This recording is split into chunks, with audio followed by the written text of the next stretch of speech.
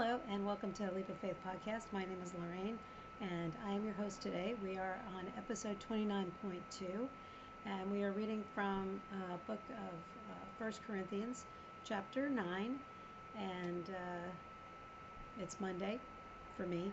I don't know what time it is for you, what day, but welcome, and I'm so glad that you are able to join me today. As you can see, I am back in my Hawaii home with my father-in-law.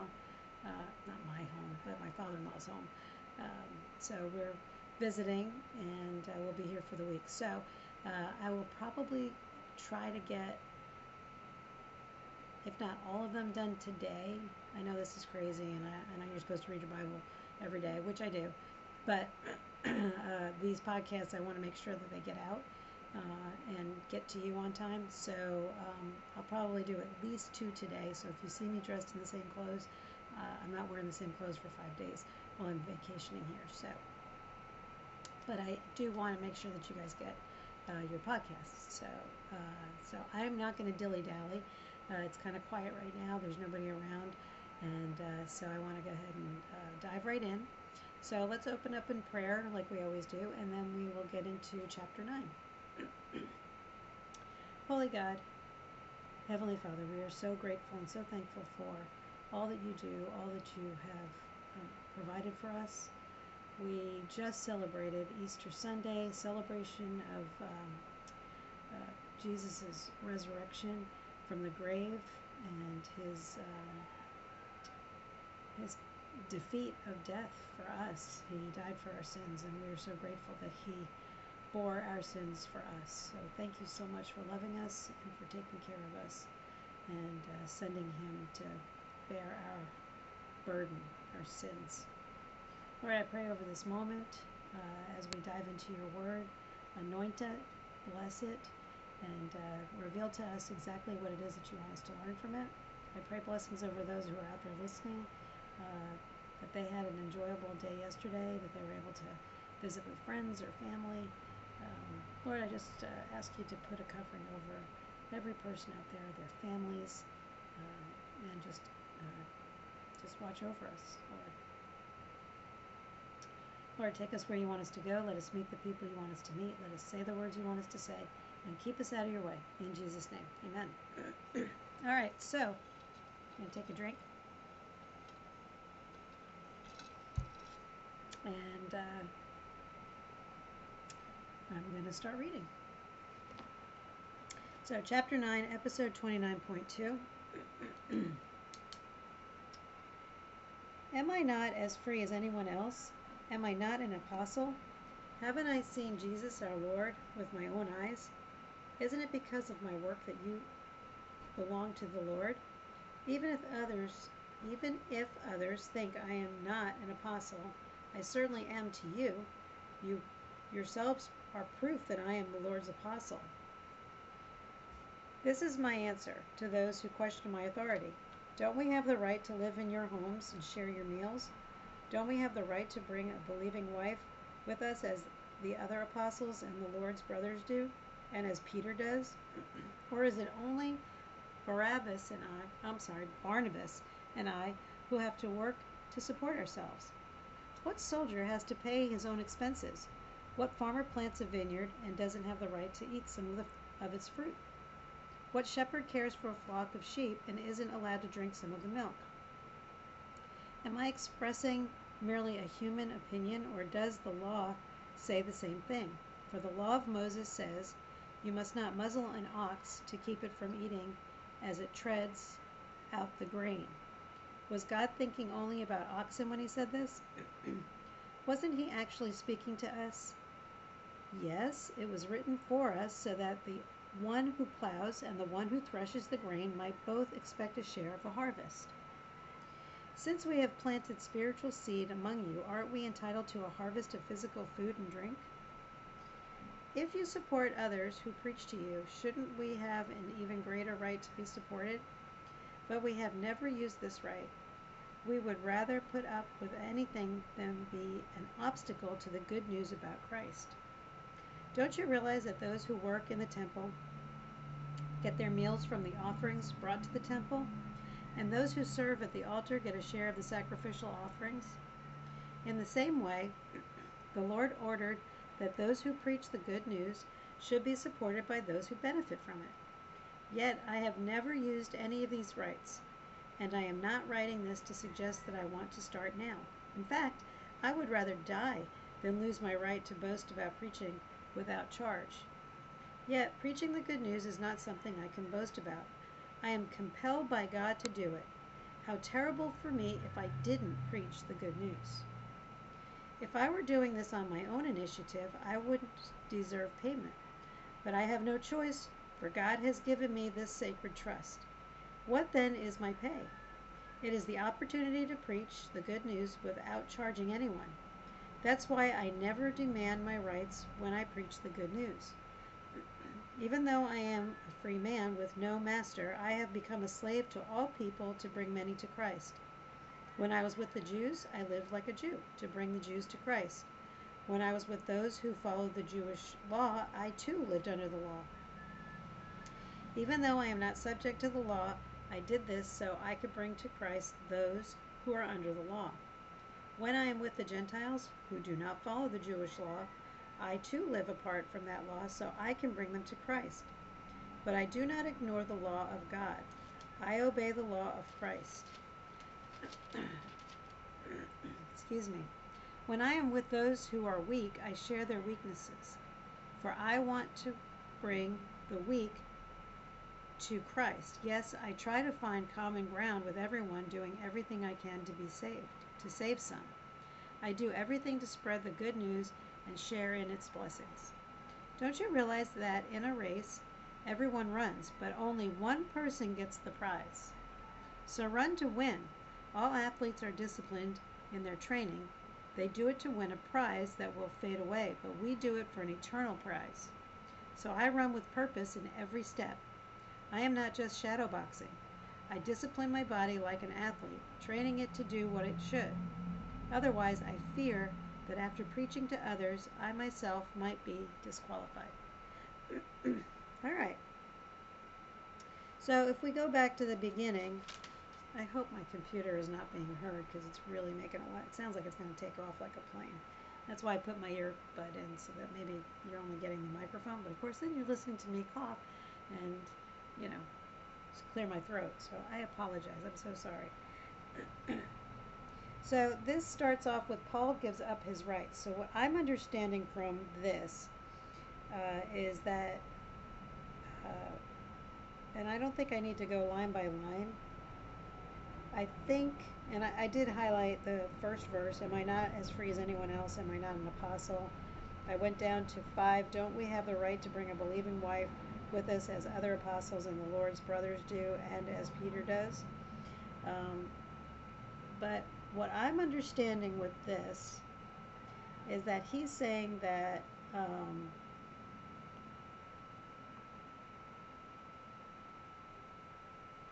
the people that he's preaching to and the people he's trying to save should be supporting the ministry.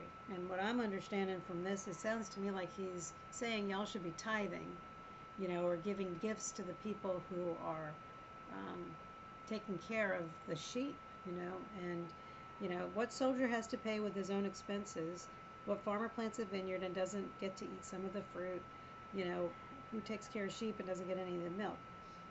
Since we have planted spiritual seeds among you, aren't we entitled to a harvest of physical food and drink?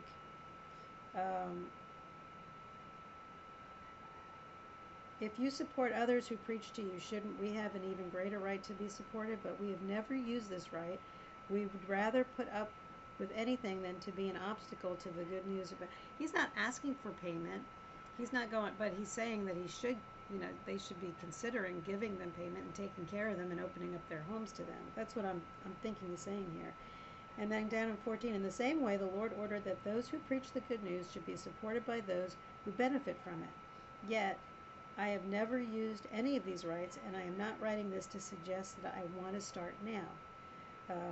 Somebody said to me, and I think it's in the Bible somewhere, you support where you are being fed, and that's what tithing is about, is giving to where you're getting you're getting to hear the word. In fact, I would rather die than lose my right to boast about preaching.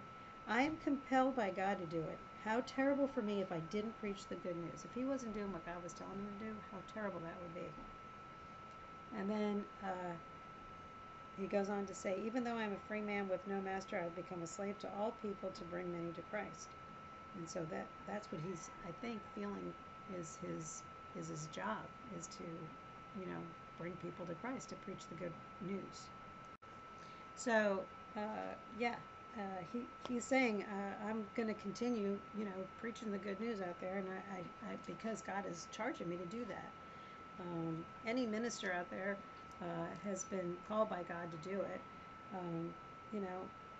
and they need to be supported, is what it comes down to. You don't, and if you're being called, I would be listening to what God's telling you to do. And then he goes down into 19, 20, 21. He's saying, when he was living with the Jews who he was trying to bring, he lived like those Jews so that he could bring them to Christ. Those who lived under the Jewish law, he lived under the law because he wanted to bring those to Christ. He lives among the Gentiles. He wants to bring them to Christ, so he lives as they do. I'm not saying he's sinning like them, but he lives according to, I guess, the way that they're living. But I do not ignore the law of God. I obey the law of Christ. Right? When I am with those who are weak, I share their weakness, for I want to bring the weak to Christ. Yes, I try to find common ground with everyone, doing everything I can to save some. I do everything to spread the good news and share in its blessing. And then he goes into this, I love this last 3 verses. And anybody who's an athlete should take heed with this, because I think this is perfect for any athlete. If you're looking for a Bible verse, I think this is perfect. Don't you realize that in a race, everyone runs, but only one person gets the prize? So run to win. All athletes are disciplined in their training. They do it to win a prize that will fade away, but we do it for an eternal prize. So I run with purpose in every step. I am not just shadowboxing. I discipline my body like an athlete, training it to do what it should. Otherwise, I fear that after preaching to others, I myself might be disqualified. So he's training himself. He's disciplining himself, and he's as an athlete does. So I think that's a really good Bible verse for an athlete. I even dog-eared it in my book, in my Bible. So that's it for today. Good stuff as always. I think what it's basically, to me, it's saying is don't hide your light, God's light, Christ's light, under a lamp. I think that we need to acknowledge him, give him glory, give him all the praise. When something good happens, give him the glory, because it's all God as far as I'm concerned. And I think that we need to be living our lives in a Christ-like way, and so and giving him glory. So don't hide your light under a bushel. That's the way I look at it. So if you haven't made a decision to be a Christ follower, this is your time. This is your moment to do it. I always say the prayer for you, and I'll do it every day this week, even though I'm on vacation. As you can see with my crazy hair and my overalls, I'm in Hawaii mode. So anyway, but I will give you this opportunity every day, because today might be your day. Today might be the day that you decide, you know what, Jesus is calling me. So let's say the prayer, and believers, feel free to say it as well. Heavenly Father, today I put my trust in you. I am not perfect, and I know I have sinned against you. Please forgive me. I thank you for the sacrifice of your Son, Jesus. It's his perfect and spotless blood that he shed on the cross for me and for everyone, for all my sins, past, present, and future. On this day, I accept him as my Lord and Savior. I accept him into my heart and will live my life for him. Thank you for my salvation. In Jesus' name, amen. If you said that for the very first time in your whole life, congratulations, and welcome into the the family, the adopted family. We are all adopted sons and daughters of Jesus. So just welcome. We encourage you, Jeremiah and I, to get to a church, get to a pastor, get to somebody who is probably a more seasoned believer who can help navigate to the next step, point you in the right direction. Join a ministry, start a ministry, volunteer, whatever you can do to further the kingdom. So mark this day as your day, whatever it is. This is the day after Easter, so today is your day. Mark it and mark it down. Today was the day you became a believer. So that's it for today. I am so blessed to be able to lead you in one chapter a day. We've been doing this since October, and I'm so proud of everybody. We're starting to wind down, I think, in 1 Corinthians. So I'm blessed. I'm so happy that I get to do this with you. So getting to read one chapter at a time. So God bless you. God bless your morning, your afternoon, your evening, whatever time it is that you're getting to actually listen to this. And I will see you tomorrow. Take care.